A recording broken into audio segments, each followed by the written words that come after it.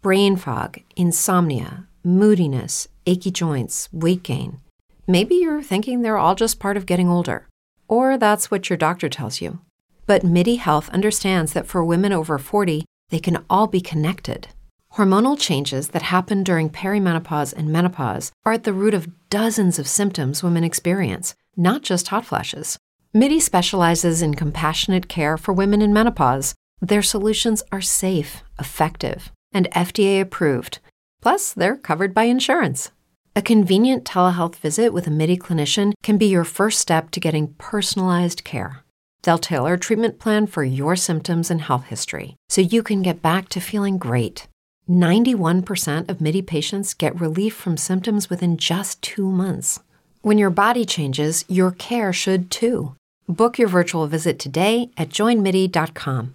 That's joinmidi.com.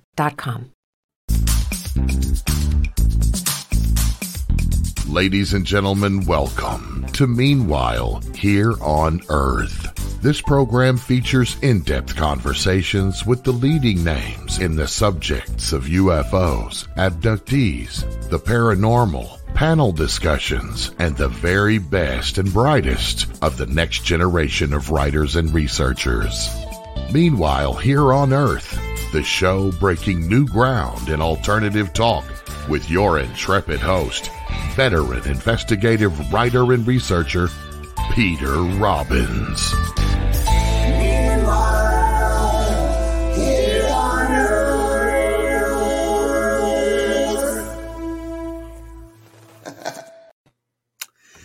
Good morning, afternoon, or evening. This is, in fact, Peter Robbins. The show is Meanwhile Here on Earth, and you are listening or watching on KGB Digital Broadcasting.com.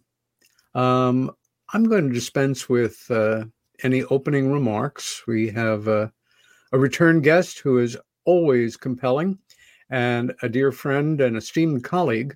And I know we have a lot to talk about. I will say, in the interests of full disclosure, that my guest and I are recording this on Tuesday, July 5th, the day after the 4th of July, because today, as you listen, Monday the 11th, I believe it is, I am either in transit back from the MUFON Symposium in Denver, or I am home, but very glad to not be doing a 2-hour live show. That understood. Stephen Bassett is a political activist, disclosure advocate, and the executive director of Paradigm Research Group, better known as PRG. It was founded in 1996 to end a government-imposed embargo on the truth behind extraterrestrial-related phenomena. Stephen has spoken to audiences around the world about the implications of disclosure, the former, specifically meaning, the formal confirmation by heads of state of an extraterrestrial presence engaging the human race. He has lectured around the world on the political implications of UAP-ET phenomena and given over 1,200 radio and television interviews. PRG's advocacy work has been extensively covered by national and international media, including being featured on CNN, Fox News, MSNBC, The Washington Post, and The New York Times.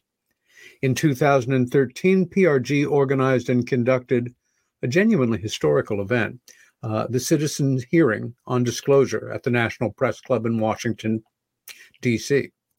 In November of 2014, PRG launched a 2-year political initiative out of Washington that injected the ET issue into the 2016 presidential campaign. PRG will soon launch a new project based out of Hollywood, California, and Washington, D.C. Stephen Bassett has appeared in many documentary films, and his lectures and interviews are well represented on YouTube. His main website is paradigmresearchgroup.org. And Steve, it's a pleasure to welcome you back to Meanwhile Here on Earth. Or it will be a pleasure as soon as you are on camera and with me. And there he is. Can you hear me, Stephen? Houston, we have a problem. I can't I'm sorry, Peter. I can't hear you. One moment. I think I can hear you now. Excellent. Sounds like the old AT&T commercial. Yes, I can hear you now. Right. Okay. It's good to be with you again. Yeah, it's great to see you, Steve. You are not in your normal haunts of Washington, D.C., in an undisclosed location, several stories below the Capitol building. You are out west in another legendary location, Hollywood, California. Yes, I now have a small place in Hollywood, California, and of course I have my place out in Washington, D.C. So I am fully bicoastal, and that's been my goal throughout my entire life, was to be bicoastal, and having achieved that goal, I may retire. Once you've hit go out on top. Yeah. I'm glad we're doing the show today. Yeah. There's been a lot on my mind, and I want to share some of that for those, even if they don't want to hear it. Why don't we begin by you doing just that, Steve? Sure. Your show has a wonderful title. Meanwhile, Here on Earth. I mean, this is so cool, right? I've told you that before. Because it implies, well, there's something going on Earth. And meanwhile, let's talk about that. But it implies that there's something going on off Earth, right? Yes. Okay? In other words, we could have another show, Meanwhile, off Earth, right? And of course, we know that. We know it's exactly what is happening.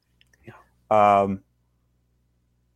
And right away, that just brings up a whole range of things in my mind. I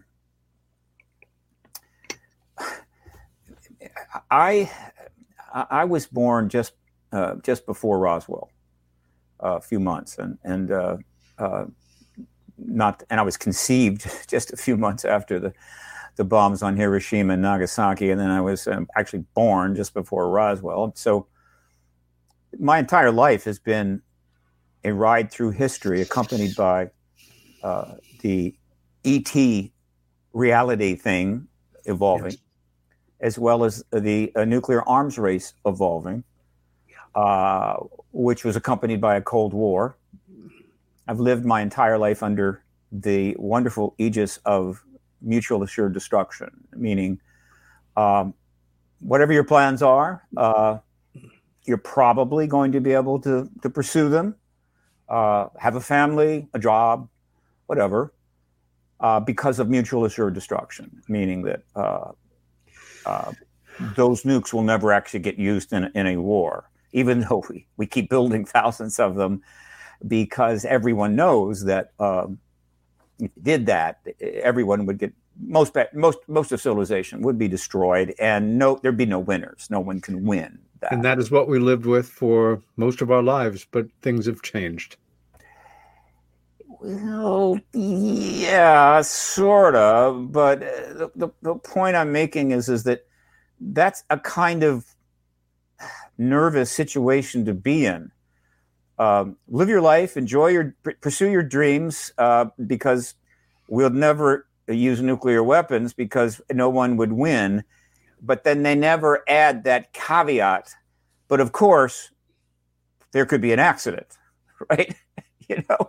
It's like, so it's like living your whole life in a house on a train track, right? But you've been told that no, that train track's not used anymore, right? So you have nothing to worry about, and you go to bed every night knowing there's no chance a train's coming through. Whatever.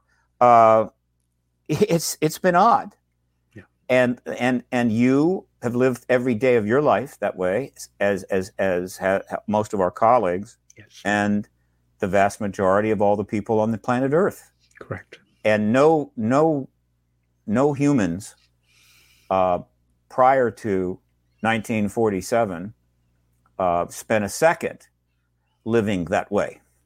That was a milestone that we still don't fully appreciate what it meant and how it's affected us, in terms of our hopes and dreams and worldview and our politics, our religion, and everything else. At any moment, there could be an accident, which leads to a nuclear war, and that's the ball game. Not just locally, globally. All right. So this is interesting. And so what I've been thinking about is that there is a wonderful precedent for what we've been going through in terms of the ET issue. And I've talked about this before, but not lately. And that, of course, is the 17th century, the early 17th century, 1600 to 1620, which is essentially 400 years ago. 400 years ago. In the West, the first telescope emerges around 1608 out of the Netherlands, of all places, and immediately spreads to Europe and finally comes to the attention of Galileo Galilei. Fact is that the first telescope was really invented, not surprisingly, 700 years earlier by an Arab scientist named Abdul Hassan ibn Ishaq, who they actually created spectacles and binoculars that were used in combat 700 years before Galileo. And so we don't talk about that here in the West because the West has a certain view of history, and that view is that if it wasn't invented here, it doesn't matter. I get that. But so what the Islamic leaders of the time in the 9th century felt about what they saw when they looked through those glass version of a telescope in the sky, I don't know. But we know what the authorities in the West did when they looked through that sky, let the telescope at the sky. Which brings me to the sky. We don't give enough thought to it, but frankly, for the vast majority of the last 250,000 years, up until very recently, the sky was the sole form of entertainment for the human race. There was no TV, no high def, no internet, no movies, no film, no photographs. Even before there was books, writing, right? Before that, for tens of thousands of years, the only entertainment they had was at night, and it was the sky. And the sky during that period was crystal clear everywhere, right? Except when there were clouds. There's no smoke, no pollution. Virtually everywhere on the planet at night, it was beautiful and crystal clear. And they would see it night after night after night, and they noticed that it moved. And so that was their entertainment. And they studied it. They plotted its movements. They eventually built monuments that reflected its movements. They studied what I would call exoastronomy. They really paid a great deal of attention, investigated and invested a huge amount of time and effort and thought into this thing, the sky up there. So in the 17th century, at least in Europe, we have the telescope, and Galileo looks through it, and others. He wasn't the only one. There were quite a few. And they see something new. They see something more than what humans had been seeing for those tens and tens of thousands of years. And what they saw was important because, unlike any time previously, again, I'm leaving out the Islamic world and the Arab world and what they were seeing 700 years prior, changed the worldview of authority of the West. It was a worldview changer. It's that simple. And the authority of the time was the Catholic Church.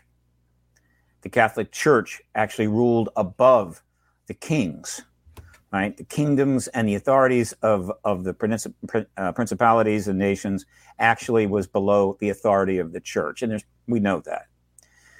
And so Galileo goes to the church and says, look through this. There's something else going on out there that changes our thinking about it. And the Catholic Church basically said, no. I'm using a metaphor here. We're not going to look through that. We're not looking through that telescope. Because if we don't look through that telescope, then we won't have to change our worldview. And for those that do look through it and want to change the worldview, we have, how would you say, some measures that we're going to apply to you, which you're not going to like at all. Incentives to just drop the whole thing. In other words, in the West, the Western authority in the early 17th century, what was on the other side of that telescope threatened the how would you say, authoritarian security, right? The religious security of the time. And for religious security reasons, it simply could not be allowed. And so they embargoed it. They created a truth embargo at that time regarding what was emerging from the astronomy of the time because of what the telescope saw. Yeah.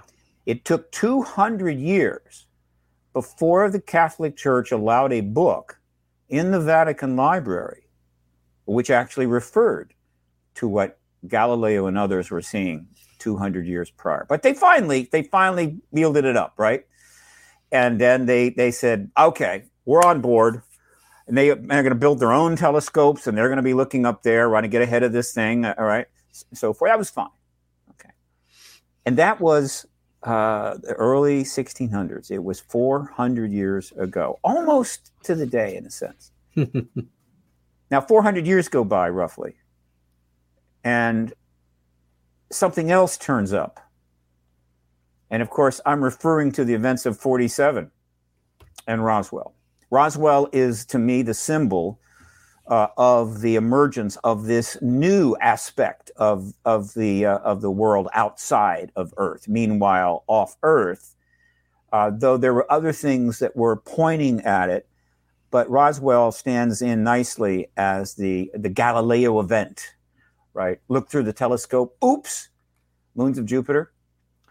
And so the United States government learned that there was technology and entities that were neither human, technology not built by humans, that was in our airspace, that were visiting in some way. They got that crash, they got those bodies, July 1947. And the American authority, just like the Catholic authority at the time, 400 years ago, basically said, we can't deal with that. We're not going to deal with that. You're not going to deal with that because it affects national security. And so for national security reasons, just like the Catholic religious Church security. For religious security reasons, they said, we're going to embargo that. Right? And so that embargo is now 75 years on. And there were a lot of people, just as in the 17th century, every day, a few more people got their hands on one of those little telescopes, started looking through it. That was happening. It happened in Asia because the Chinese dynasties got it about 6 years later. And they're looking through it, and so it's spreading. But the Catholic Church held fast, right? And so it's same thing here. Every year that passed since 47, more people started to figure it out. Started to see, oh, I see what's going on. And so the government had to, how would you say, institute measures to ensure that, well, we don't want to get this out of hand. All right. To my knowledge, no one was burned at the stake, but there were some difficult times for certain people at certain times, and all manner of incentives to hold to the party line, the national security line, decade after decade. Again, it took the Catholic Church 200 years before they finally yielded on this, in a sense. The symbolic yield, meaning we will actually allow a book on the subject in our library. I think there was some yielding prior to that. some softening here and there. Modern times move faster. So it's taken 75 years, in this case, for that book to turn up in that library. And it is about to be put into the library. 75 years is how long this embargo lasted. It will end very soon. And I don't know if we should be proud of that or ashamed of that given the vast access we have to information and self-education, and all that we've learned about science and the world in general, cataloged, understood, that it took 75 years before the obvious was acknowledged by the ruling authority. I would say that's not something to be proud of. And it gets worse because unlike the situation in the 17th century, learning that the Earth was not the center of the solar system, that there was other things going on out there, didn't play not suppressing that, did not play too much of a role in the other developments of the time. It wasn't tied too much to the wars in Europe or whatever was going on that obviously was also happening at the same time that helped to shape the modern world in the coming centuries. It was a worldview change that was more than capable of being compatible with the Catholic faith. It's just that Pope Urban VIII wasn't down on it, right? We're just not comfortable with it. That is not the case this time. This is something far more significant than what happened in the early 1600s. Why?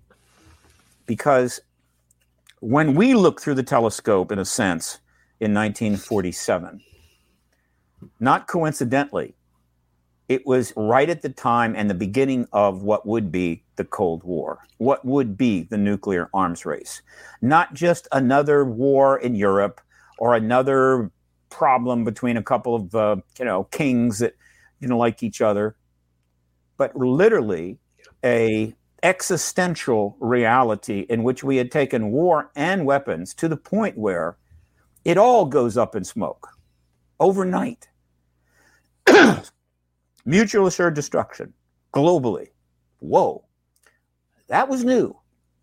And so as we move forward each day in the truth embargo, there was in fact a connection between this new information that we weren't alone in the universe and we were being visited, and the development of nuclear weapons policy, Cold War, and everything else that happened connected to that, which includes a whole bunch of proxy wars, meaning we can't have a nuclear war, but we can have a proxy war where we fight each other indirectly, in a sense, on somebody else's land, often using other nations' soldiers and people, right? And they all die and their land gets destroyed, but our land is okay. These proxy wars that emerged after 1947, which historically will be viewed as just, I don't know how to describe it, the worst of it, the worst of the kinds of wars, meaning I can't fight you, but we're going to fight ourselves indirectly by slaughtering people who are not, right, do not invested on one side or the other. It's just that's where we're going to fight you, whether it's in Vietnam, whether it's in the Middle East, wherever the hell. But we can't fight each other because of mutual assured destruction. And so other people will die for our philosophy, for our position, all right? Just atrocious, abysmal, the worst kind of thing. And we did it. We killed millions. Still doing it. And we're still doing it. Okay, so the problem that offends me so much is that we can't just ascribe a world view change of version to what started in 1947, just a little uncomfortability with it. It's much, much more than that.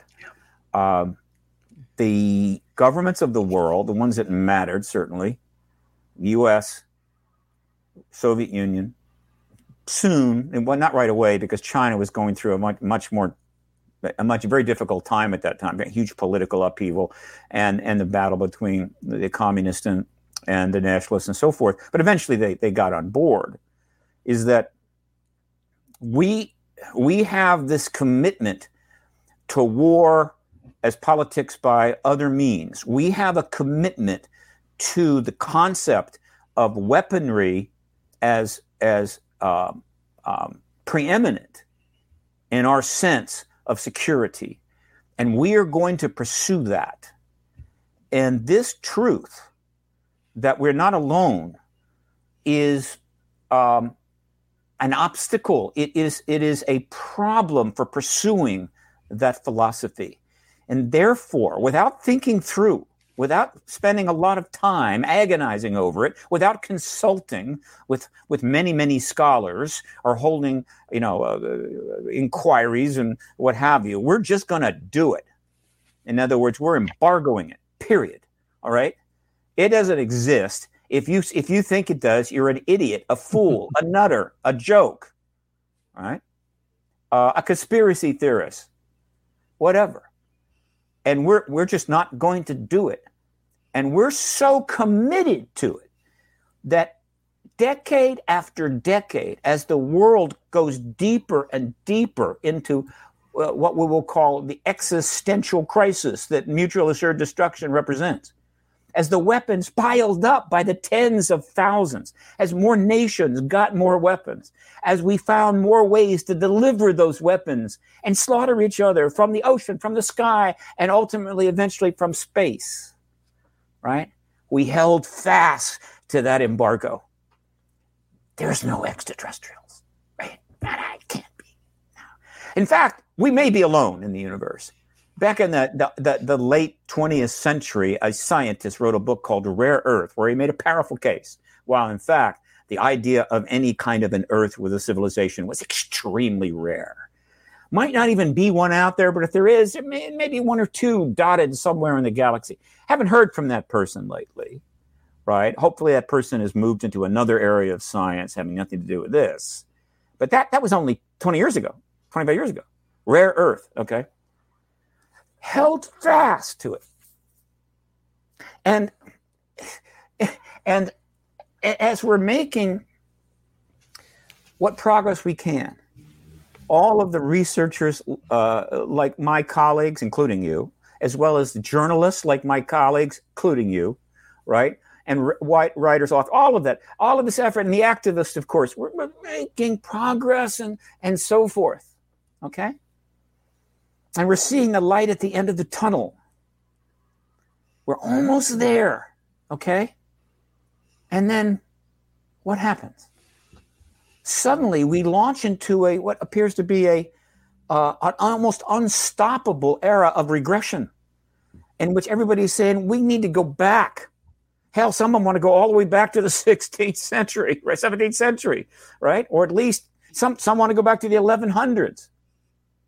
But more importantly, one of the world leaders who damn well knows there's an extraterrestrial presence decides that before he leaves this world and goes to a higher plane, all right,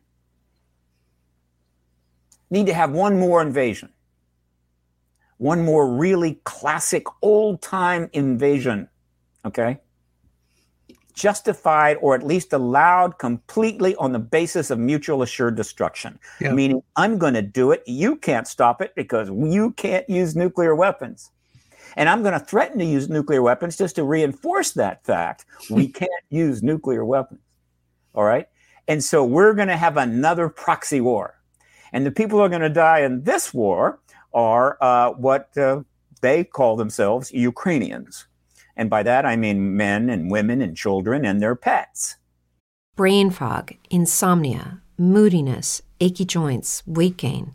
Maybe you're thinking they're all just part of getting older. Or that's what your doctor tells you. But MIDI Health understands that for women over 40, they can all be connected. Hormonal changes that happen during perimenopause and menopause are at the root of dozens of symptoms women experience, not just hot flashes. MIDI specializes in compassionate care for women in menopause, Their solutions are safe, effective, and FDA approved. Plus, they're covered by insurance.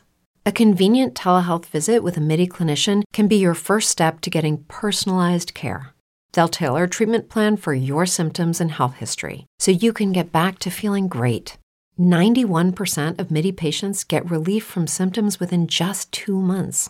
When your body changes, your care should too.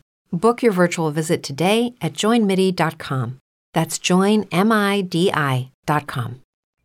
And in this proxy war, some soldiers from our side are going to be involved, okay? And they will die, but we don't care about them. We never do. Like the proxy war that we had in Vietnam. We had our soldiers there. So in that sense, it wasn't, we were putting the lives on the line, all right? But one of the enemies on the other side was the Chinese, and they didn't do that. They just provided billions of dollars of support to their North Vietnamese allies so that they could fight us. Does that sound familiar? So in this case, we don't have our soldiers on the ground, but we're providing billions of dollars so the Ukrainians can fight the Russians, all right? And they're going to die for us, all right? And I'm watching the talk of nuclear war just spread through the media. It's constant on television, on CNN, on Fox. You've got authorities and brilliant political analysts and generals coming on and talking about, nuclear war, nuclear weapons, this, that could be used. Don't know. This is standard. It's literally happening all the time in the media. Meanwhile, you've got other nations that are saying, well, since that's where we're going, we need to start emphasizing where we are. And so let's start testing our hypersonic rockets, our hypersonic missiles, the ones that you can't stop at all, that can maneuver. And there's nothing you can do. And they're so fast, boom, you got no chance. And of course, Korea's got to start doing some testing to emphasize, hey, we got some too. And the U.S., same thing, only our hypersonic missile failed, but we'll catch up eventually.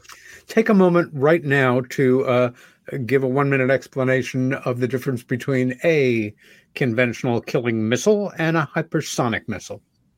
A hypersonic missile is capable of traveling so fast that there is simply no way it can be intercepted by any kind of anti-ballistic missile system, right? It just transcends that. Also, it's being developed so it can maneuver, so that it doesn't have an absolute strict singular course that you can kind of plot and say, ooh, let's get it there. Can't do that. Right. It travels low. That's even worse. The Chinese, or the Koreans rather, the Chinese, launched a hypersonic missile that I believe is reported went around the planet. Right? Okay. So essentially, in addition to the submarine missiles, which can be launched offshore, and unless those submarines are taken out by attack subs, those missiles hit very, very quickly, so you have no time. But if you had a ballistic missile system in place, you might be able to intercept them.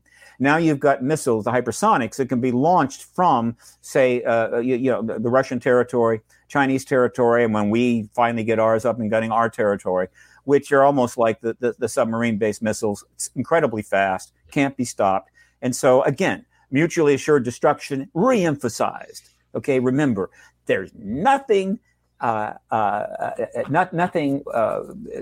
winners here. All right, and this is all unfolding rapidly.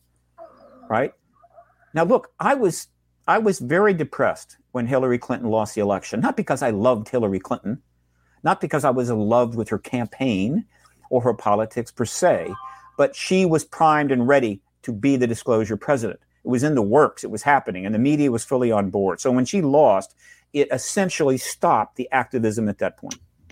I knew it too. There was nowhere to go for an indefinite period of time. 1, 2, 3, 4, 5 years. All right. Now, I was gratified and reassured when the To the Stars Academy did make their move in October of 17, which meant that things were going to get going again. And so that was wonderful. And we saw that start to develop. Right. And so I started to have optimism again. All right. And then the universe said, never get optimistic, Steve. Always reserve, your optimism, because then we got slammed with a global pandemic, economic problems, political chaos in the United States, and then Vladimir Putin's, how would you say, last hurrah, swan song or whatever. And then the nuclear issue starts to just literally emerge again. Yeah. And what can I say? Meanwhile, here on Earth, Peter, right? Meanwhile, here on Earth, what you're seeing is the last gasp of a worldview, the Western worldview in particular, which is the one we're wedded to, right? America comes out of the West. It comes out of Europe. Yes. That's what we are. That's who we are. This binary Western thinking, okay? Everything is one or the other. It's black or white or left or right or red or blue or good or evil, and there is not much in between at all. The last gasp of this worldview, as it's also practiced in other parts of the world, particularly Russia, particularly China, to really blow it all up, right? Not necessarily because the disclosure of the ET presence is coming and they want to blow it all up before we finally acknowledge it. No, it's not that. It's just that we've delayed this ending the truth embargo so long that the regular the standard components of the various worldviews have continued to boil and boil and boil, right? Until they're reaching kind of a breaking point, all right? A breaking point, all right? And everything that we feared the most is now on the table, right? China, we will have Taiwan. It is inevitable. We will have Taiwan. Articles are turning up about, invasion plans, how they would go about it. Could Taiwan defend itself? Should we step in? Okay, we will have Taiwan. Putin says we will have the Ukraine. Ukraine doesn't exist. It's Russian. It will be ours. All right. And of course, the United States, well, we're not that blatant. We're more nuanced. And nobody is standing up in the United States Congress say, we will take Canada back. At one point, we had a lot of Canada, right? In the early colonies, right? Before the Revolutionary War. We had a lot of that Canada. By God, they took it back. They even invaded Michigan, all right? We want it back, so we're invading Canada. We're not doing that. What we're doing is operating under a sort of de facto understood hegemony in which, look, if we feel we need to bomb you, we're going to bomb you because you're not sharing our values or you're doing something we think is a little unnerving or maybe a threat to us. We will bomb you. Okay, now, most people don't even know this, but let me educate them. The country that has bombed more other countries, has dropped bombs on more other countries since the end of the Korean War is the United States. We're number one. More than all of the other countries combined. Number two is the Soviet Union. Okay, all right, but it's a distant second. China, nothing. All right, they were too busy building up an economy and trying to enter the modern world as a communist nation, which of course we resent the hell of. Right? How dare you be successful economically? And so the more successful they get, the more we call them an enemy. Because look, wanting to bomb us is one thing, but man, you start taking away our markets and like you are an enemy and we're going to have to take you down. We bomb more countries than any other nation in the world. Okay. And so that's our way of continuing to pursue this worldview. Okay. This worldview. And so as it happens, meanwhile, here on Earth, at the same time we are approaching the ability to end this truth embargo, I'm sitting in Washington or sitting in Hollywood, and I spend a little bit of time about what I'm doing and how it might help. And of course, I'm talking with colleagues all over and what they're trying to do. At the same time, we're nearing the finish line. Okay, I'm seeing the other aspects of meanwhile here on Earth, whether connected or unconnected to that, basically trying to finally end this whole damn experiment. In other words, bring it all to an end, blow it up, right? And so now the two things are racing with each other. And I'm going, who needs that? I mean, look, Galileo and Bruno and the others in Europe, look, they were given a hard time, and there were some deaths. Galileo was just put in house arrest, was able to live out his life, wrote some things, had a place in history, all right? But again, Europe eventually got on board. The science of astronomy emerged, and things went on. Yeah. So, but this is not like that. This is not like that. This is Pope Urban VIII saying to Galileo, look, if you keep pressing this issue about what you're seeing through that telescope, the Catholic Church, using the wrath of God, is going to destroy all of civilization, right? Not only the Catholics, but the Protestants, Asia, the Arabs, it's all going to be blown to hell, because we have that power, because God has told me that. I speak to God. I'm a spokesperson for God on the planet. So, you had better cool it. That's the situation we're in. I'm going, oh, man.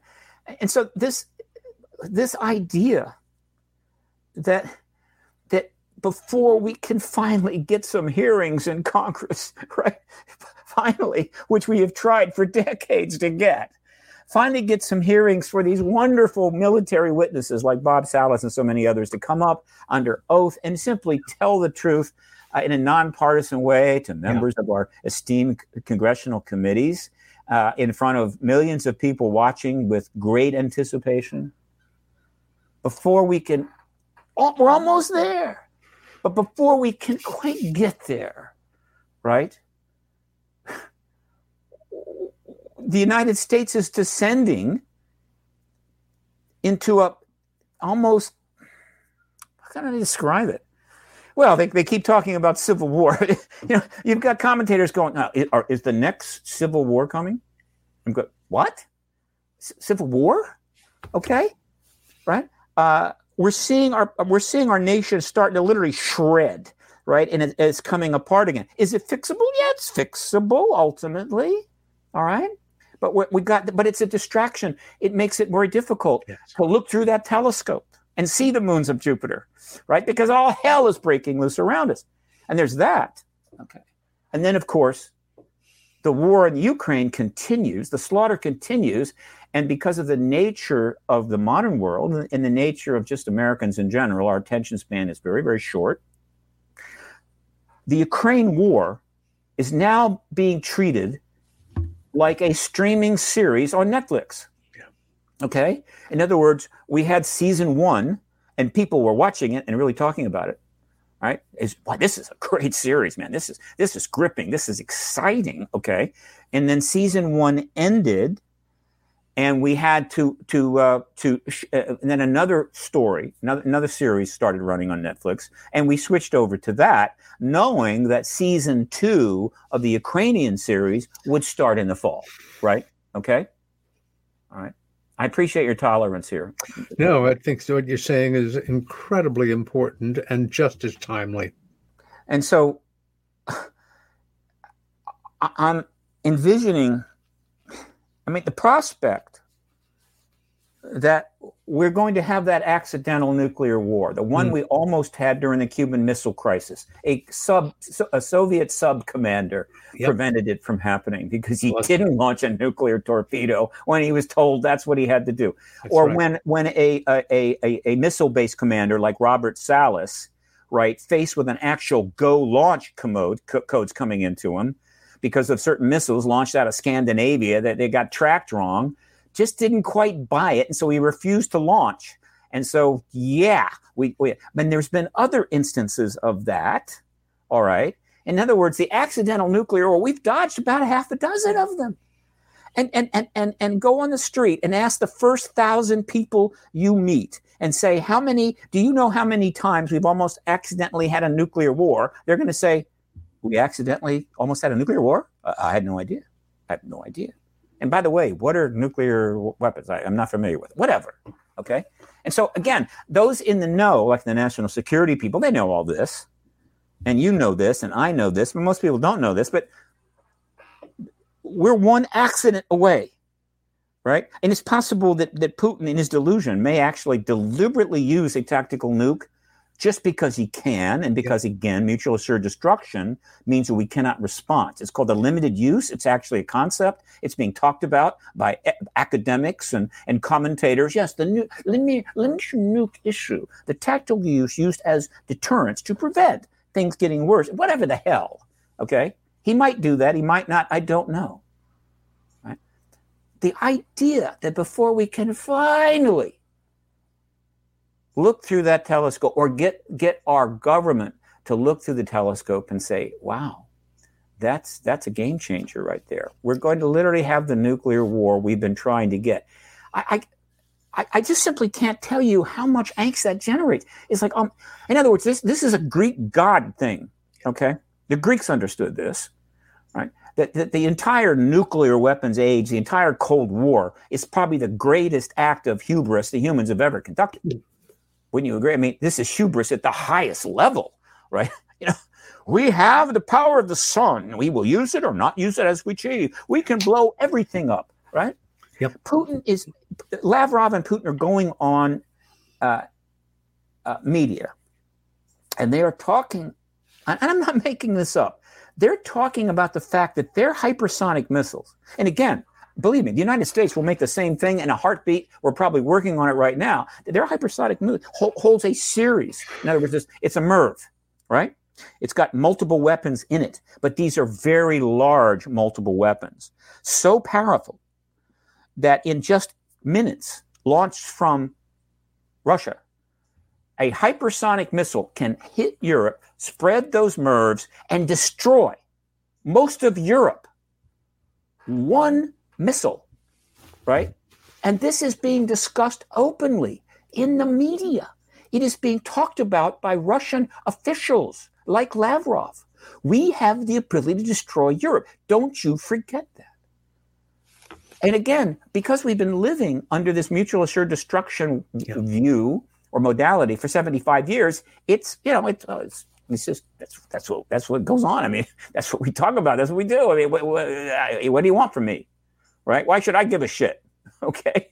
Yes. And so it looks like there's a race now between getting the damn disclosure done, right? Of which there's a lot of things happening, and that nuclear war that we have wanted for so long. I cannot hardly describe to you how. I notice. I wish I didn't know. Ignorance is bliss. I wish I didn't know any of this, right? I wish I knew nothing about history. I didn't know nothing about the Cold War, nothing about the ET issue. That I don't know. I went to a job. I went home. I had a damn good television, and I watched it. And I went to bed, and that's it. Unfortunately, that's not the path I took. Though there are many people on that path, that's okay. I have no problem with that. But again, they will be just as big a victim as those in the know. Yeah. All right. But this is what I know. And so the message that I'm trying to convey here, for those that maybe haven't quite connected these dots, all right, is this. And then I will shut up. I swear to God. Right. Right. Sure. Okay. Is this. We learned about our government has known about the extraterrestrial presence. The Soviets have known about the extraterrestrial presence. The Chinese have known about the extraterrestrial since the 1940s. That's right. That has been embargoed, right? We're not allowed to officially acknowledge that, all right? That is true, all right? The extraterrestrial presence of the many things we know about it, and we know a lot, probably the single most important thing that we know is not that they make hybrid children, though that's pretty interesting and almost cool in a way, is that they repeatedly turn off our nuclear weapons. I mean, that, one of the reasons that the Pentagon and the Air Force absolutely refused to deal with the nuclear weapons tampering people like Salas and Schindel and all the others is that one thing they knew they could not in any way publicly engage. They would very much like if all those witnesses, how would you say, I don't know, die and never came back. All right. But they couldn't do that because we haven't completely devolved to the 11th century. And so it's just pretend they don't exist. They just don't exist. They don't exist. And the media kind of went along with it. And no matter how much emerged, Hastings' book and his research and the documentary and the press conference, no matter how much emerged, we're not going to deal with it. Okay? And because they didn't deal with it, because the New York Times didn't deal with it, because the Washington Post didn't deal with it, then the vast majority, almost everybody in this world, still to this day doesn't know that the ETs have repeatedly turned off our nuclear weapons. What more of a message do you have to give? Do they have to suddenly take over every television screen in the entire planet and computer screen? So when you're on a game or you're watching Netflix or whatever the hell, and suddenly up comes a group of extraterrestrials, and they're basically saying, look, people, what in the hell are you doing? Right? There is a galaxy of civilizations doing quite well out here. A few of them did blow themselves up. We feel bad about that. But, it happens. But nevertheless, you are a highly advanced civilization. And you have got 20,000 nukes with 3,000 still on an instant launch capability. What in the hell are you doing? Is that what they have to? What they've chosen not to do that for whatever reason. Okay. But they have sent that message. And that message is pretty much as sequestered as the fundamental ET reality itself. It is also, in a way, embargoed. So, Bob Salas, on the 24th of this month, the 24th of June, rather, finally was able to testify, I believe under oath, to a legislative body about the truth regarding the tampering of nuclear weapons by non-human technology. That's right. Only it was in Brazil, not the United States. Not the United States with the Air Force that he pledged to serve in and served in with honor. Not here, Brazil. That should be an absolute, massive embarrassment to every single politician in this country, every single member of the national security state. This man had to go to Brazil to testify because you simply can't get around to holding a goddamn hearing about it. Yep. Well, at least for the witnesses. But you have gotten to a hearing where a couple of functionaries came in and announced that they're working on developing a task force at the Pentagon. That's fine. I love that hearing. Don't want to rush into these things. But the irony that on the 17th of, did I get this right? 17th of June. Mm. Is it June? Or May 17th? May 17th? Was it May 17th? Or June, that we had our first congressional hearing. Oh, in 58 years. Was it May 17 or June 17, Peter? June. Okay. And the irony that we finally had our first hearing in 54 years in the same month. Wait a minute. No, it was May 17. It was May 17. In roughly the same time that the first member of the U.S. military was able to testify, but in another country. The irony of that is not lost on me. And again, if I am in the Pentagon, if I'm anywhere involved in this issue, including in the office of Marco Rubio or anywhere else, I should be sitting there going, my God, I mean, what is our intention? What are we really prepared to do? Yeah. Have we really thought this through? And so this is where I'm at now, is I'm about to launch a project pretty soon. It's not going to be easy, but we're going to do the best we can, but it's significant. And of course, there's many other things going on. And this is what I wanted to express. We are 400 years from a time when a worldview change was a major worldview change, a paradigm shift of extraordinary proportions was on the table, and it was pressed back against by authority. And 400 years later, in a much more intensive way, a much more profound way, we are in the edge of a massive worldview change again, and the authority is pressing back against it, right? And it's having to press hard because this isn't the 16th, 17th century right? Where little Galileo's got his little telescope, and he's written some things down that nobody is going to read for God knows when, and he has almost no authority, and the Catholic Church has massive authority, and it's like, okay, I'm sorry, I'll have to be in home confinement. No. This is a time when you have all kinds of people with technology able to engage the issue and put the information out and talk about it, put it on social media, and just shove it at the government, right? The evidence, this isn't even 1970s, 1980s. The evidence and the reality of this issue is being shoved at the United States government en masse. And so the United States government has to push back even harder to keep it away. Yep. It can't, put a couple of people and burn them at the stake and okay, fine. No, I can't do that. So the effort being put into holding off this worldview by, again, I focus on the United States, but this is basically happening everywhere. But we are a major focus of this ET reality, okay, is enormous, and they're still doing it, right? You want another nuclear submarine? You got it, baby, right? You want a hypersonic missile so we don't fall behind those nasty Russians? You got that missile. How much is it going to cost? About $1 billion. About $1 trillion for the program. No problem. We got it. We like Richard Nixon said. We can get that. We can get that trillion. But if you want hearings, if you want to end this truth embargo, wait a minute, man. What are you talking about? That's going to create a worldview change that will upset the world. And I'm saying, you mean upset the world kind of like a nuclear war would upset the world? I mean, would it be that obvious? Would that be appropriate analogy? That the world learning that we're not alone, and by the way, probably a third to a half of the world already knows we're not alone, that is going to be as upsetting as a nuclear war, right? And that is where we are. Meanwhile, here on Earth, that's where we are, Peter. Thank you for allowing me to do this screed. I feel so much better.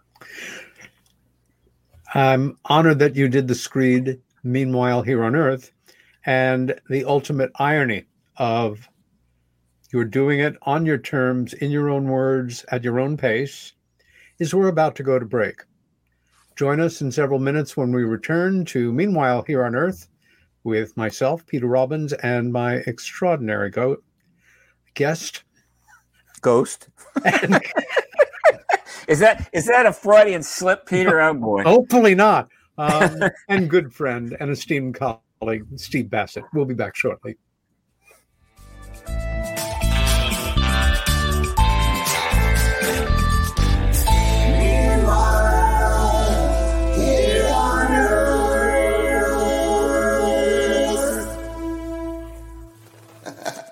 Hey members, the new KGRA DB app is now available on iOS and Android devices. Gain on-demand access to any KGRA DB programming. Download any show directly to your mobile device to listen or watch on the go. Go to the App Store and search KGRA DB.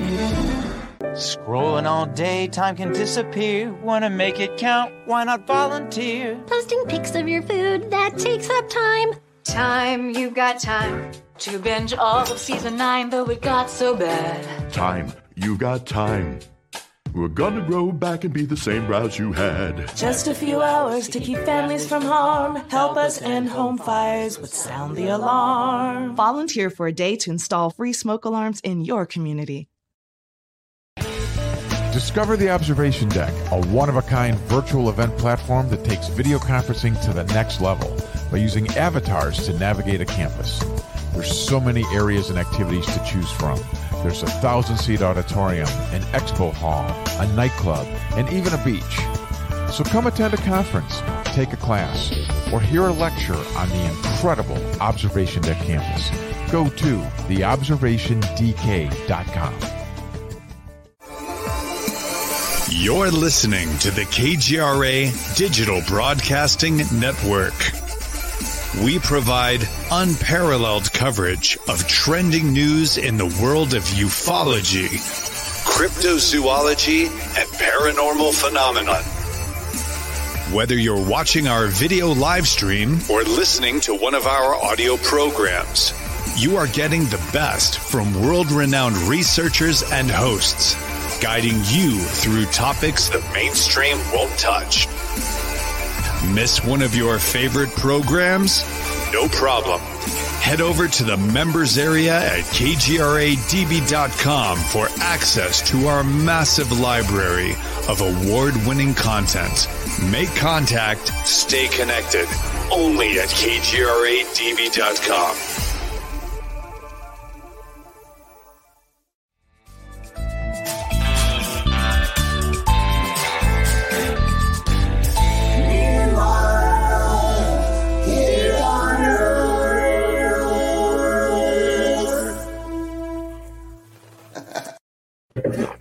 And welcome back to Meanwhile Here on Earth with my special ghost, Stephen Bassett. That was a wonderful little slip of the tongue. May you never be a ghost for many, many years into the future. Before we return to this whole paradigm-shifting discussion, a bit of a commercial word. KGRA, Digital Broadcasting, has literally thousands of programs going back years, with the most extraordinary selection of guests, hosts, right up there with any major network in the world. In order to access them all at any given time, all you need to do is subscribe, which you can do by the month or by the year, at I think a fairly good rate. Making it even more attractive is the fact that if you are interested in subscribing to KGRA and you use my name, Peter, as your subscription code, you will get a full 30% off your monthly or yearly prescription. Subscription, not prescription, although for some, that ends this commercial part of the program. Steve, while you were speaking, my thoughts were moving from one location to another, going back to duck and cover as a kid in elementary school, to the Cuban Missile Crisis, to Kennedy being shot, to Vietnam, and on down the pantheon of events that we have seen in our lifetime. And of course, overshadowed by our preoccupation with the subject of this extraordinary cover-up of the most important fact with implications for the human race, certainly in millennia. I, as a student of history, I've felt for years that my best contributions to the world of UFO studies have been kind of 101 and entry level on a certain level. I am not at all involved in the dialogue on the place where a lot of people now think everything began in 2004. I don't speculate, with rare exceptions, on the nature of our visitors' population. And I try to couch the subjects that I put forward in post-war history. My prime audience is a relatively open-minded, reasonably intelligent skeptic who was brought up to understand that this stuff is not real and that it is all explainable in other terms. I remember going back to either the first or one of the first X conferences, a brilliant series of conferences that you produced over the years in Washington and in Virginia. Extraordinarily well attended, with one of the best speakers lineups in the history of UFO studies, talking about aspects of a paper that in real time I gave this past weekend, in real time that I will be giving this coming weekend, but in fact, as you're listening or watching this, that I gave this past weekend in Denver at the MUFON Symposium, marking the 75th anniversary of our modern age of UFOs. And the subject is the origins of UFO ridicule.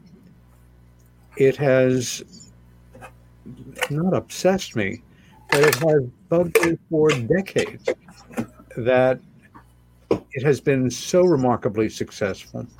And without a great deal of work or expense, the drive mechanism, whether or not you're a presidential candidate or the guy sitting next to you at work, that nobody likes being made fun of.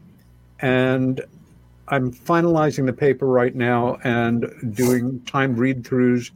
And I just want to take a moment here and read you one of the paragraphs at the opening of the paper. That said, we've long known that the subject of UFOs has been taken seriously by our military and intelligence communities since at least the summer of 1947. More seriously, in fact, than any other matter facing this nation before or since. Why then, until a few short years ago, were print and broadcast reports on the subject singled out for a level of ridicule, sarcasm, and condescension unmatched in the annals of modern journalism? And jumping to an unshakable fact of post-war American politics was that being perceived as someone who took the subject of UFOs seriously was tantamount to political suicide, and doubly so if you'd been reckless enough to go on the record as maintaining that some UFOs might actually represent advanced technology under intelligent control from parts unknown. But how really did the Western mindset come to instantaneously wire up the absurd notion that a report of something or some things completely unfamiliar to the viewer signaled that viewers being out of contact with reality, delusional, deceptive, a mystic, a hoaxer, a seeker of fame and fortune, a lonely soul looking for attention, or some naive true believer, rather than someone who had simply seen something very real which they were unable to identify. This automatic response was and remains not only counterintuitive, it makes no rational sense at all. The fact is that, again, only until recently, this was what we were in great part up against, no matter how reasoned the argument, no matter what the evidence, no matter what the credibility of the witness. The mantra was ingrained in the summer of 1947, it can't be, therefore it isn't, therefore it's something else. And my job as a journalist, a scientist, a media talking head or reporter is to explain it in terms that will allow you to understand that whatever it is, it's not that. Now we are in this, I won't even say transitional period. And when you started to speak, and I got a sense of where you were going with it, I thought, isn't that interesting? Because the question I was about to ask you to start with was kind of a microcosm question in the moment around the same dynamic that you were talking about. And it was basically this. Here we are on July 5th, rather than a week from July 5th when our listeners or viewers are hearing us, at a moment in the American timeline where we have just passed the officially acknowledged 75th anniversary of the modern age of UFOs. It's been something that a lot of us have been anticipating would be an opportunity to see a fair amount of rational coverage, dialogue, debate, perhaps some features in respected print and broadcast, and something happened. Well, number one, we right in there were bracketed by two of our wonderful all-American mass murders, Supreme Court decisions that sucked all the air out of the room. And I thought, how ironic that the Supreme Court announced their decision to suspend, do away with Roe versus Wade on June 24th. And I remember, as I feel, I understand how passionate so many people feel, I think, about what they see as the moral and religious issues involved. My feeling is, unless there are absolutely extraordinary circumstances, and I may catch hell on this, I could care less, that nobody has a right to tell any woman what she should be doing or not doing with her own body. That is her decision, or between her and her family, or her family and her physician. That said, I caught myself laughing in a dark kind of way, thinking, what I'm not thinking here, not being conspiratorially wired into the fringes of the internet, is the Supreme Court members sitting around saying, let's drop the Roe versus Wade thing on the 24th of June. That'll absolutely blow any potential 75th anniversary of UFO coverage out of the water, and that's part of our mandate here. Also, climate change, the price of gasoline, the escalating conflict in Ukraine. In this sense, as we've moved into the summer, where do you feel we stand in terms of continuing to get out the word, promote, keep the public reasonably and rationally informed on this progress of this subject, as opposed to where we might have been had not all of these circuses, sideshows, tragedies, and other affairs superimpose themselves on this moment in time? I'll answer that question, and then I'm going to continue with your dialogue. Two very important analogies. I'm a big analogy guy. It's because you brought some things to mind I want to get into. But look, right now, here is my most favorable timeline. It's just my most favorable. I can't really assess or ascribe a certain percentage to it, but here's what I think will happen in the next couple of months. One, the January 6th hearings will end later this month. I don't think it's going to go on too much longer. They really want to get it done before, quote, our Congress goes home for their summer vacation. Right. Not that they couldn't be called back, but they still. And shortly thereafter, there will be indictments that are going to come down from the Department of Justice regarding high-level American officials. And that's going to be big news as well. No question. Big news. Not quite the same kind of focus that the hearings are getting, because this is a very visual thing, and you've got these things being watched by millions of people, and the press is all over it. But I think indictments will be big news, but it's not quite in the same way. I think by early August, there is no reason why, and again, there's these various schedules, but when you're talking about hearings, the only people that need to be back in town for a hearing is the members of the committee, not the entire Congress. And so say the Senate, I don't know how many people in the Senate intel, I think it's like maybe 15 or something, or 14. Just 14 come back, the chairman, and they can hold hearings, and they'll be just as important as if the whole Congress is in town. I think the chance for hearings again to start in August is very real. The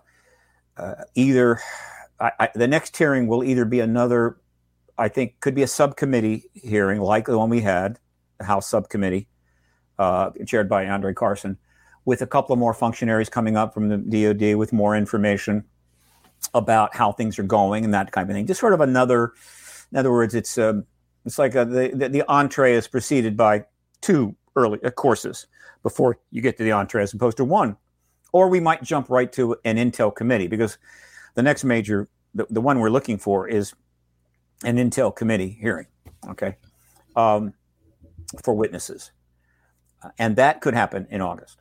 Once one of those takes place, once a reasonable selection of military witnesses actually sits down under oath with the cameras on, televising and archiving this to the world, the process will be unstoppable. It will accelerate very quickly. We just need that one out of the way.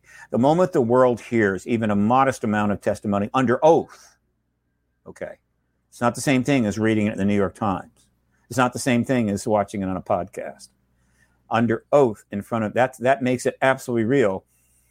The process will accelerate, which creates a realistic possibility that we could be at a position by the end of August for the president to confirm the extraterrestrial presence based upon extraordinary testimony that everybody's watching together, and thus establishing a relatively apolitical, safe way.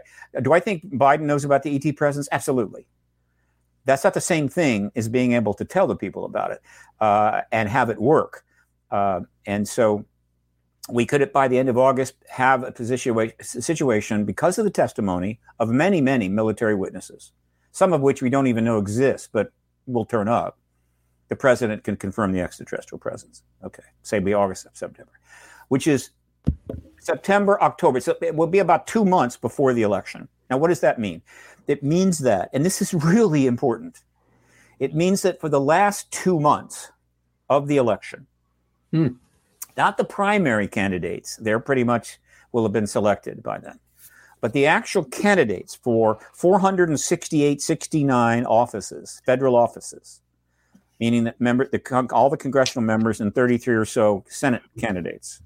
And by that, I mean, so that's really, they're the odd third party and the odd independent, but basically you're talking about 469 times 930 candidates, right, with a realistic chance to be a member of Congress or the Senate, will be able to walk out in front of an audience or and speak to a journalist and actually give their view, answer a question about the fact that, sir, madam, you want to be a senator of the United States or you want to be a member of Congress. What is your view about what we've just learned from the president of the United States, that in fact that phenomenon is extraterrestrial, that we're not alone in the universe? What are your thoughts on that? What do you see as how we should deal with this? What policies, what we enact? What is it a threat? Is it not a threat? They will all be able to be asked that question and answer that question without any fear of ridicule. And more importantly, the question is basically non-political. In other words, almost any question about the ET presence, once confirmed, is going to be pretty much apolitical. And so that's a question they can answer without having to jump through hoops. Yes. Meaning, well, if I answer it this way, I'll lose the over 60 vote, or if I go this way, I'll lose the support of the national, whatever the hell. They can just answer the damn question. It's it's the most non-political thing in the world, basically at its core. Now, will the policies relating to the reality of an extraterrestrial presence, or at least the knowledge of it, as well as the reality of it, have political aspects that might go partisan? Absolutely. That will develop in the post-disclosure world. I'm not shocked about that. It's okay. Let us hope that the partisan quality of it, though, is reasonable, responsible, and not ridiculous. Okay? All right. So that is, and then the election will take place, and everyone that's going to serve in the United States Congress in the next session, starting in January of 2023, as well as at least a third of the sitting members of the United States Senate, will be on record with respect to their thoughts on this incredible worldview change or massive paradigm shift, and have had a couple of months, actually by that point almost 3 months or more, almost 4 months, to decide what to do. I am now a senator.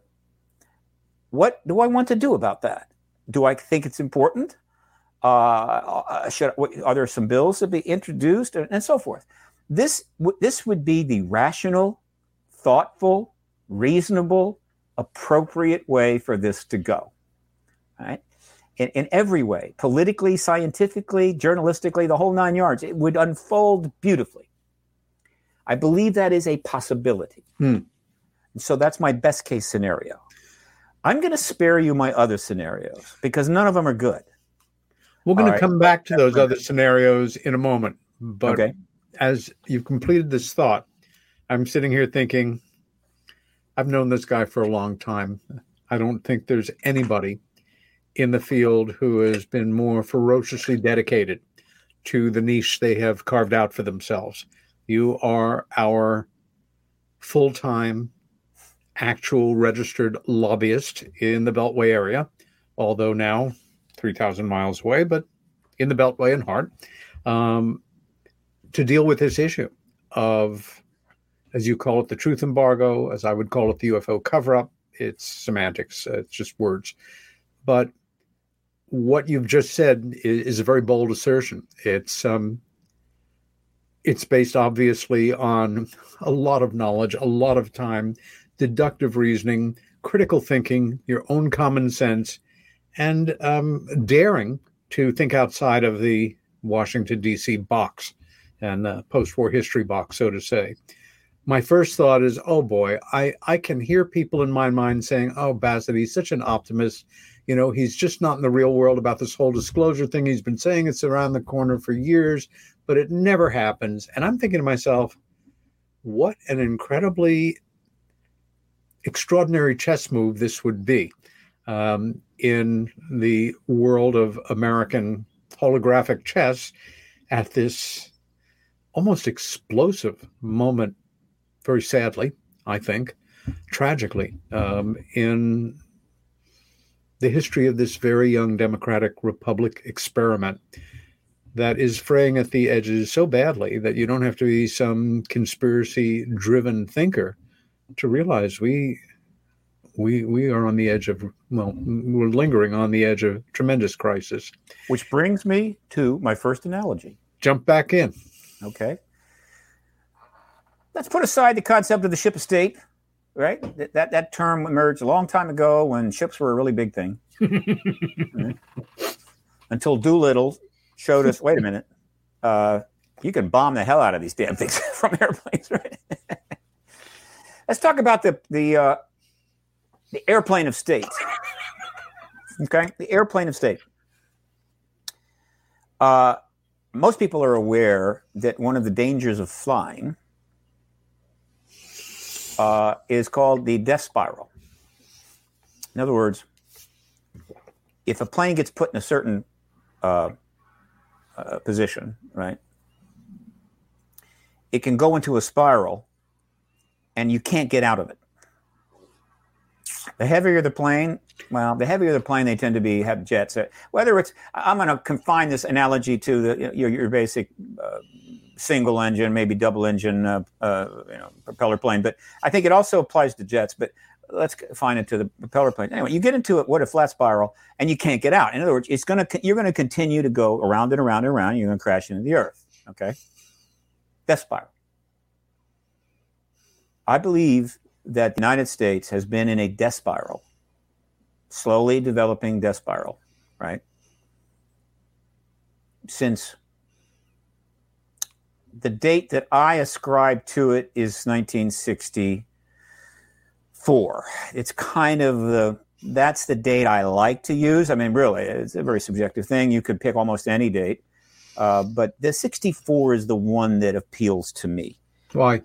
And the reason that I use that date is that right around that time, the Gulf of Tonkin resolution is kind of the marker that I like to use, is when the United States made the extraordinary commitment to escalate a vast war in Asia, right?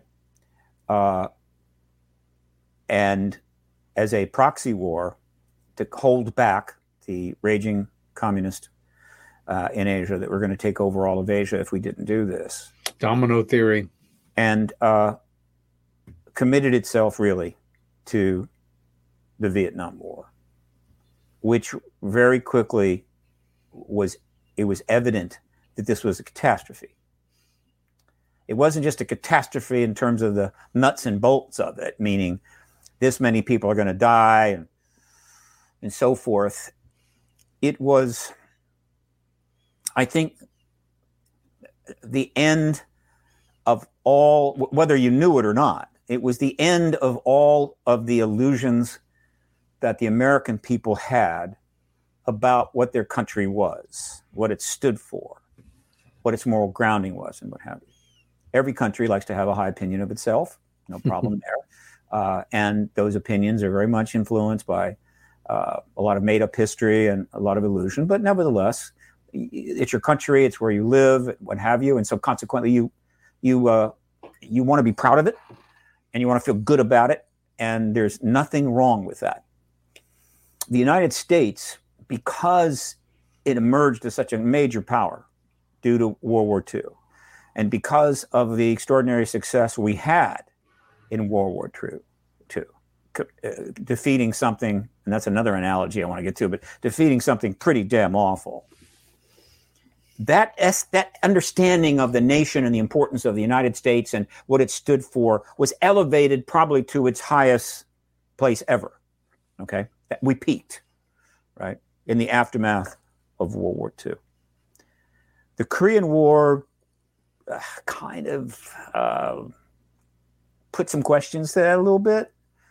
The Korean War was much, kind of hard to assess.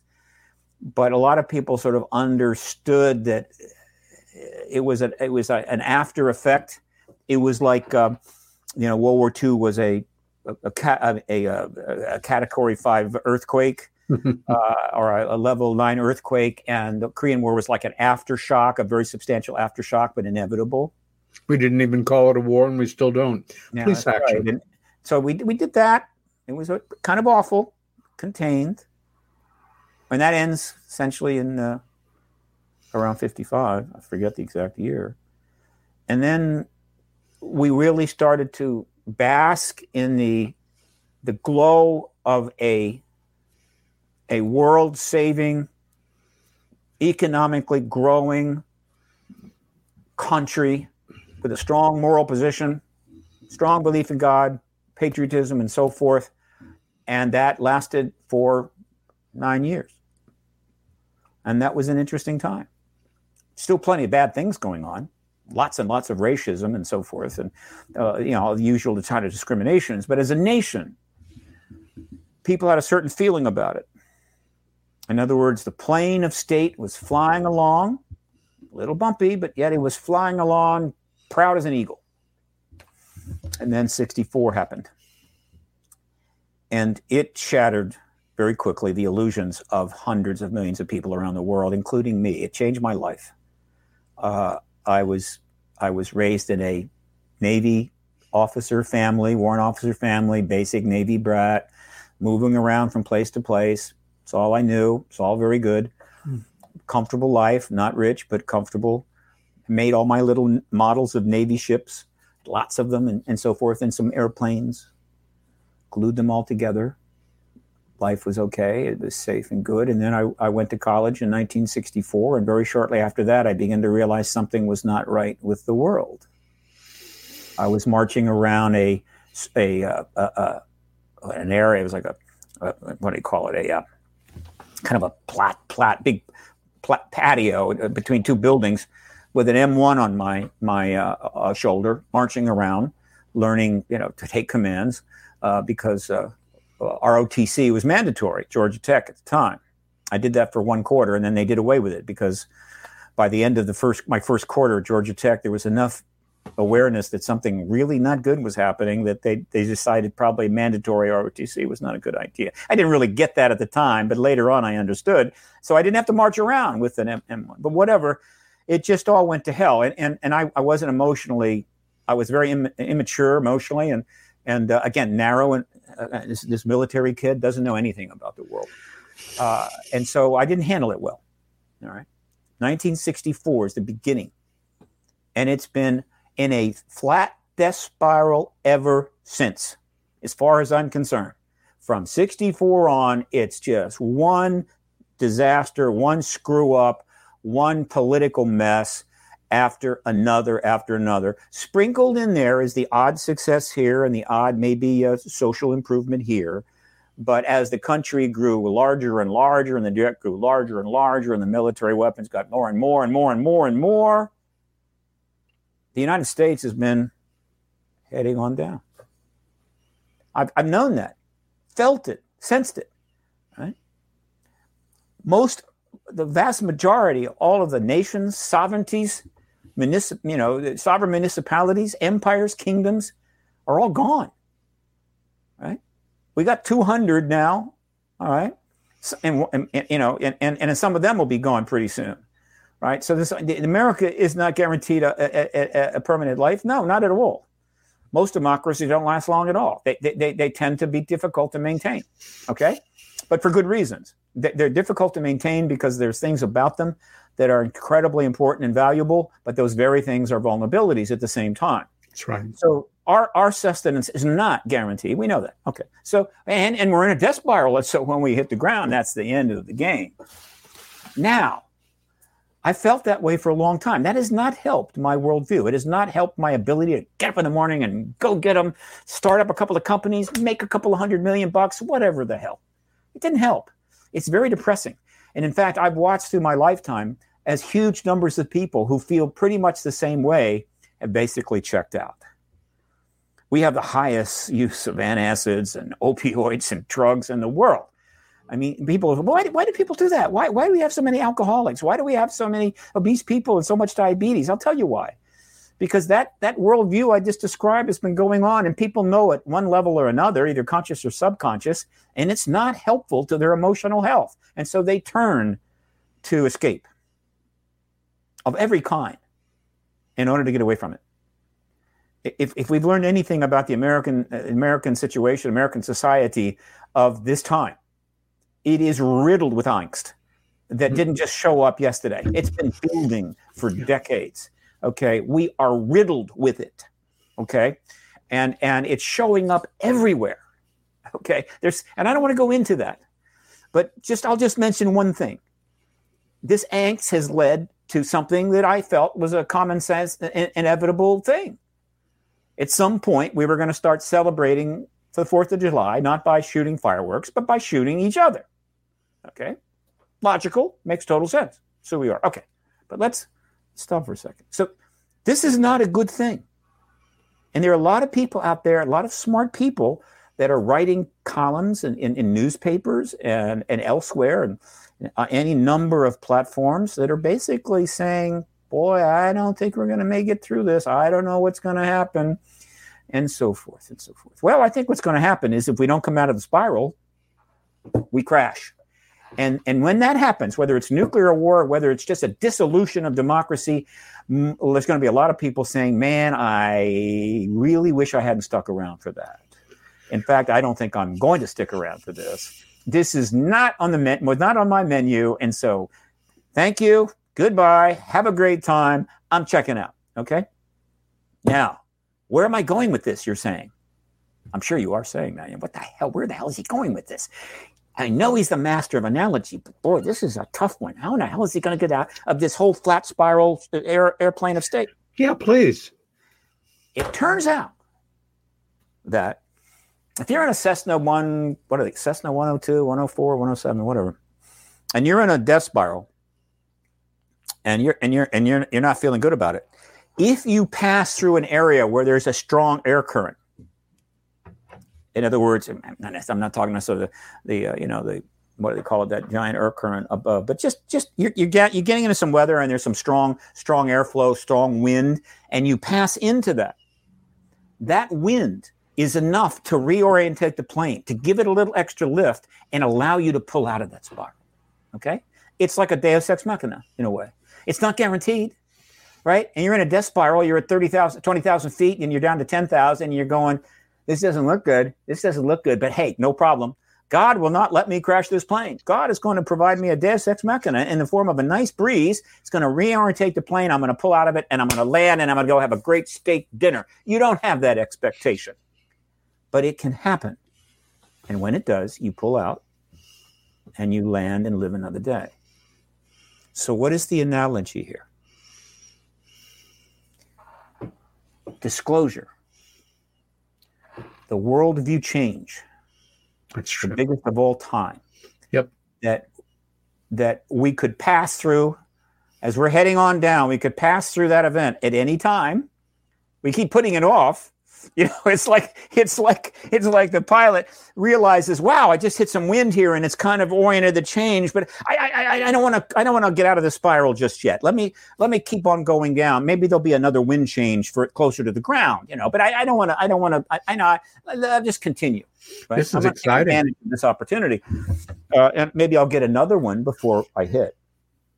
So disclosure is a huge wind of change. It is a massive paradigm shift that if we pass through it, I think it is more than capable of providing this plane of state, an orientation and a little extra lift that we can pull out of it, and we will live another day. Okay. And I'll go further than that. Unless somebody knows something I don't know, right? Because I don't know, maybe it's down in 4chan, 8chan, deep web, whatever the hell it is, I don't know. I don't see anything else. There is nothing else that I see that is going to prevent this death spiral from reaching the earth, okay? All right, I don't see it. Somebody says, oh, no, Steve, there's a couple of things that could happen. Oh, absolutely. The Congress could pass a particular law. Oh, it's going to change everything. No, there's nothing, right? If you look at the forces at play in this world today, whether it's China, Taiwan, whether it's which the absolute turmoil in the Middle East, whether the situation in Russia, economic situations, whatever. You look at all of these massive forces that are far bigger than they've ever been before, because we've got 8 billion people now and 200 countries and massive weapons and massive armies and everything else. We can't feed enough people, clothe enough people, house enough people. I've got people in tents living all around my neighborhood, right? Some of them are living in, lean-to shelters. They put a couple tables up against a fence and they go underneath there with a half a mattress. In Hollywood, 2 blocks from the Paramount studio. Okay, this is the only thing we have to stop that death spiral. Okay, and we keep putting it off. So that's one analogy. Now I'm going to give you another one, right? To get back to something you said earlier, I'm going back to what you were saying earlier about what you wrote. Now, this is a little dangerous analogy. I'm going to tread carefully. I'm going to try to tread carefully. But it's valid and it's true. The truth embargo begins, to me, the formal, and that's why I said long ago, and I'm about to try to reinvigorate it, but I created something called and there was somebody that created something called the World Disclosure Day, but they weren't able to really develop it and promote it. I then picked it up and started it up again. I forget, back in 2000 something. World Disclosure Day, meaning let's celebrate a World Disclosure. We haven't had it yet, but let's just acknowledge that one day there will be. World UFO Day gets all the action. I get that. But World Disclosure Day is July the 8th. And I set that date July the 8th because that's the day that Roger Ramey changed the story, held the press conference and said, no, it's a weather balloon. To me, that's the historical beginning of the truth embargo. All right. I'd agree. World Disclosure Day is coming up in 3 days, at least and by the way, when disclosure happens, I'm instantly going to change World Disclosure Day to that day, and I'll put it up on the site, and say, now let's celebrate this day. And I think people will go, yeah, it actually happened, so let's celebrate it, But Bassett trying to get us to celebrate a day that hasn't happened yet, that's him being, Bassett. And, we're not going to do it. That's okay. Still, I've got 5,000 endorsements on that site. People have sent in their little form and endorsed it. Huge, long, whatever. Okay, now, essentially what happens from that day going forward, at its core, is a massive propaganda campaign, which nations are very good at, have been good at for a very long time. And in fact, as we reach the modern age, propaganda gets even more sophisticated, right? Much better than it was in the 11th century, the 13th century, or whatever. But governments using propaganda to rule goes back thousands of years. And by propaganda, I mean the government gives you a bunch of information which essentially is not true or even in your best interest, makes you accept it, whether you like it or not, and forces you to operate under that false aegis in order to serve the government and authorities' needs. Okay? This has been going on a long time. And so since 1946, that's what the government has done. This is a propaganda campaign. False information, misinformation, suppression of information, harassment, and it's highly sophisticated because it had to be. This propaganda campaign was conducted in the second half of the 20th century during a massive technology curve going up, and the access to information and the ability to be part of the information matrix just exploded. And so, if you want to control millions and millions of people's thinking, it ain't getting easier in the 20th century. It's getting harder. But nevertheless, they had resources too, and they invested a lot of money in it. And so they are still to this day exercising a propaganda campaign. So when you hear a number of these people coming forward, I don't want to name names, but there's plenty of them that are coming forward, or people turning up in Congress at hearings. They're not telling you everything they know. They can't tell you everything they know. In fact, they even have to still lie, because the actual process of ending this propaganda campaign, ending this big lie, in order for it to go forward responsibly and work, it's necessary to hedge what you know, what you're willing to say, and operate and stay between the lines to get the job done. Because if everybody just came out and said what they know, it's not going to lead where we want to go. It's going to create a lot of chaos. And so the propaganda campaign continues, but what's happened is the propaganda, ideally we don't want any of that, is now more in service to ending the truth embargo. I'll take that. Okay. But here is where things get a little tricky. This 75-year propaganda campaign, led by the United States with substantial support and acquiescence from all of its allies, from implicit support from Soviet Union, Russia, and China, not because they really love this campaign, right? Oh, U.S., you got it right. No. Totally different societies. They have even more powerful reasons why they do not want anybody in their country to know about ETs. They just don't. Right, by and large, or they certainly don't want them engaging it, and so they've stood back, and they have not done anything of note to end the truth embargo as we call it. So that pretty much is the whole damn world, isn't it? Grenada tried to do something back in the 70s, but who the hell cares about Grenada? It's no big deal. Okay, so this propaganda campaign immediately followed the culmination of another propaganda campaign, probably one of the worst in history, with an even longer pedigree than the truth embargo propaganda campaign. All right. But the concepts were the same. The mechanisms were the same by and large, though they were appropriate to the time and the times. And what propaganda campaign am I talking about? It was conducted in many countries over many, many years. Thousands of years. Okay. And that propaganda campaign was this.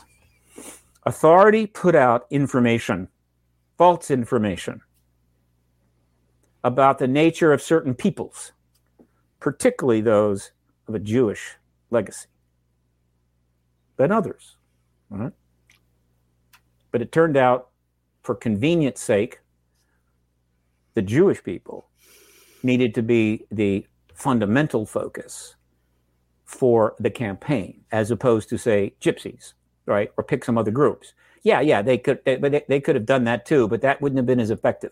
There was a long history with respect to people of Jewish persuasion, and therefore they were able to work with that. And so essentially, this propaganda campaign, which spread false information about this particular group of people for several thousand years, starts to reach its penultimate expression with the rise of the Reich, the Third Reich, where they pumped out even more of this information in a time when information could be dispersed even better, in order to literally serve not just the national security interest, but their war interest. In other words, we're going to use the propaganda of these people to help us go to war, because going to war is what we do. And they used every conceivable thing they could do. In other words, it wasn't like, oh, gee, we're going to put you under house arrest. You disagree with that, we kill you. We murder you. Boom, on the spot. Right? We'll do anything. They had carte blanche. And the ridicule was utterly vicious. I mean, people are upset with the ridicule that has turned up in this disclosure movement going back, and somebody made fun of me at work, and somebody said, I where's your tinfoil hat? Let's just say, without argument, that the Jewish people went through ridicule of about 8 levels higher than that, including being slaughtered. Okay, and so what they did is the government, the Reich, in similar to what other nations and cultures have done going back many years, is they focused all the ridicule on a target, right? And the target was your Jewishness, right? In other words, they just ridiculed the idea, the concept, the looks, the image, everything they could, so that anybody that was Jewish immediately is viewed as something less, something dangerous, something abhorrent by the vast majority of the people in the country that is exercising this propaganda campaign. They went pretty far in every direction. But one of the things they did that I particularly note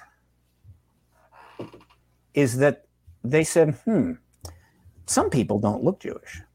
You know, they could be walking around town, going shopping and so forth, and people will think they're a fine, of Germanic origin, right?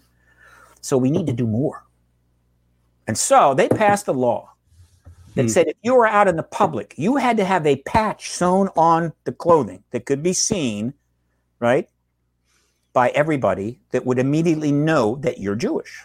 That way, they know exactly where to direct their ridicule, right, and not mistake you for a non-Jew.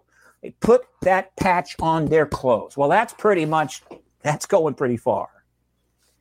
And so I would suggest this for those that think that the truth embargo was just the government trying to be, protective of our interest and so forth.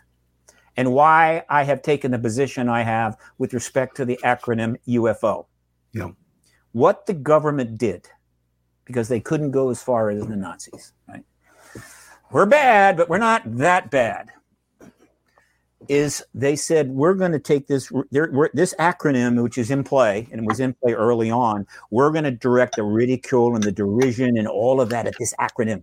We're going to poison that acronym. We're going to make just saying it, okay, is instantly you're, what? You said UFO. You said UFO.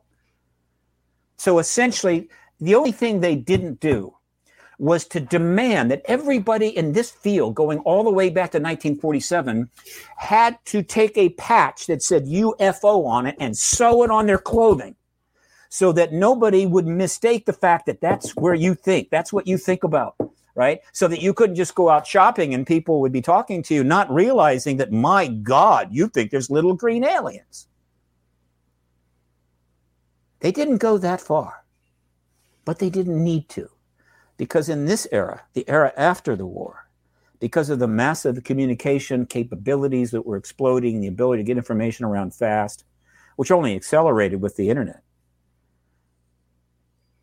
everybody's out there talking and expressing themselves. And so, by and large, you didn't need somebody to have the UFO patch on your clothing, mandated by law, lest you be put in prison. People were going to find it out. They saw Twitter, they saw a Facebook post, they heard something, they saw you at a conference at some hotel you were staying and there was a UFO, whatever. People could find it out. And once they did, well, you're a UFO person. And of course, that was enough, because once that was there, so now you're an accountant at a nice big consulting firm in New York, and then your friends at the discover, oh my God, you've got a UFO library, or oh wow, I saw you went to a conference, or whatever, right? There was nobody in the 50s or 60s or 70s that was going to any kind of a job interview and mentioning their interest in the extraterrestrial issue, thinking that it would be, show them to be a broader thinker and maybe an intellect, and it might help them get the job. Nobody was doing that. So let's call it what it is. The truth embargo was a massive propaganda campaign built upon government-imposed ridicule, information suppression, disinformation, in order to isolate and create an intellectual ghetto for every single person that touches on that acronym, utters that acronym. And they meant business. Right? You say, well, no. It's just the average people out there, and they just want to keep them at bay, and it's okay. And they're certainly not going to screw around with their heroes. John Mack was a hero. He was a Pulitzer Prize winner. He was a progressive. He created an institute.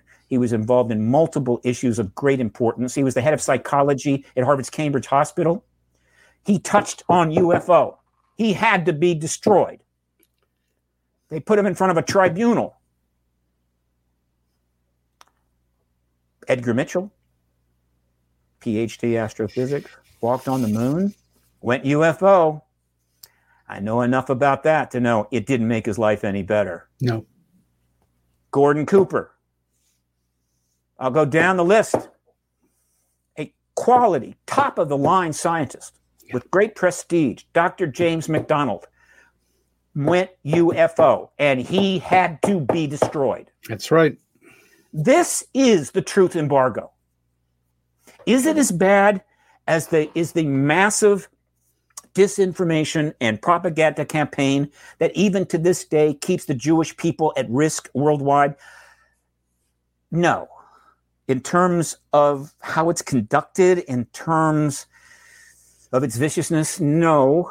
But the issue that is being suppressed, you see, the propaganda campaign and the ridicule of Jewish people was really tough on the Jewish people. God knows. I don't think there's any argument there. But the truth embargo campaign, this ridicule propaganda campaign, is dealing with something that is affecting every living person on the earth, all 8 billion of them. There are aspects of this and what we will learn and what we're not being told that will affect the lives of all 8 billion people. And in fact, it would do that in a possibly very positive way at a time when the earth, the human race, is heading for disaster. So it's a little broader issue. There's a lot more at stake here. And so while one might not be as upset with how it was conducted, right? I don't think anybody was burned at the stake. A couple of suicides, right? But you know, it may not be as how it's conducted, but the implications and the outcome may be even more profound. And so why do I make these analogies? For 2 reasons. One, the United States is in a death spiral, folks. And I think you're starting to see it finally. All right. Without getting into exotic conspiracies or a whole bunch of QAnon crap, just based upon what you can read in the major papers, we're in a death spiral. All right. And we've got to pull out of it. And secondly, all right, the planet Earth, in a way, the global civilization is also very much in a death spiral. And that's all being discussed at great length. I mean, if you want to look forward about 30 or 40 years, it doesn't look good. Okay? Doesn't look good at all. All right, now I don't want to go into that. I'm just saying that, I think the reports that we're hearing about where things are going this century across a spectrum of analysis, from population to resources to water to whatever, it looks really bad because we just got too many people, not enough space, not enough money. The whole world's in debt. Whatever. The point is, I think in a way you could say that the planet itself is in a death spiral, meaning when it crashes, not everybody dies, but the ones that don't die are going, I wish I had died. So we got to come out of that too. So this is a pretty important time.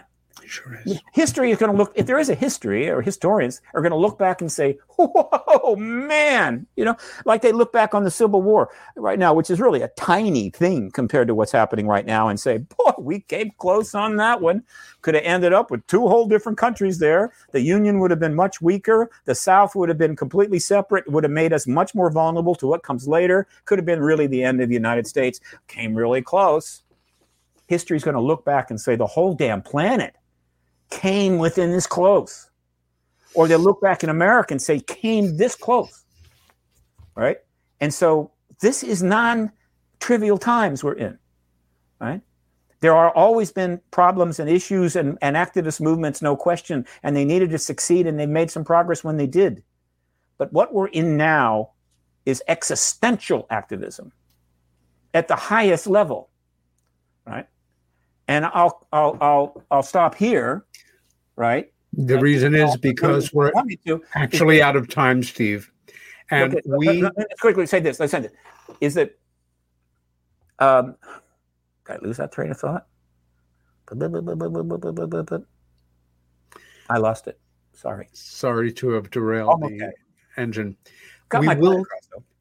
First, you've given all of us a lot to think about, and all the more reason to keep our eyes on November. Vote no matter what. It's so much more valuable than so many people seem to realize. My friend, have a good summer. Continue to do what you're doing. It's such important work.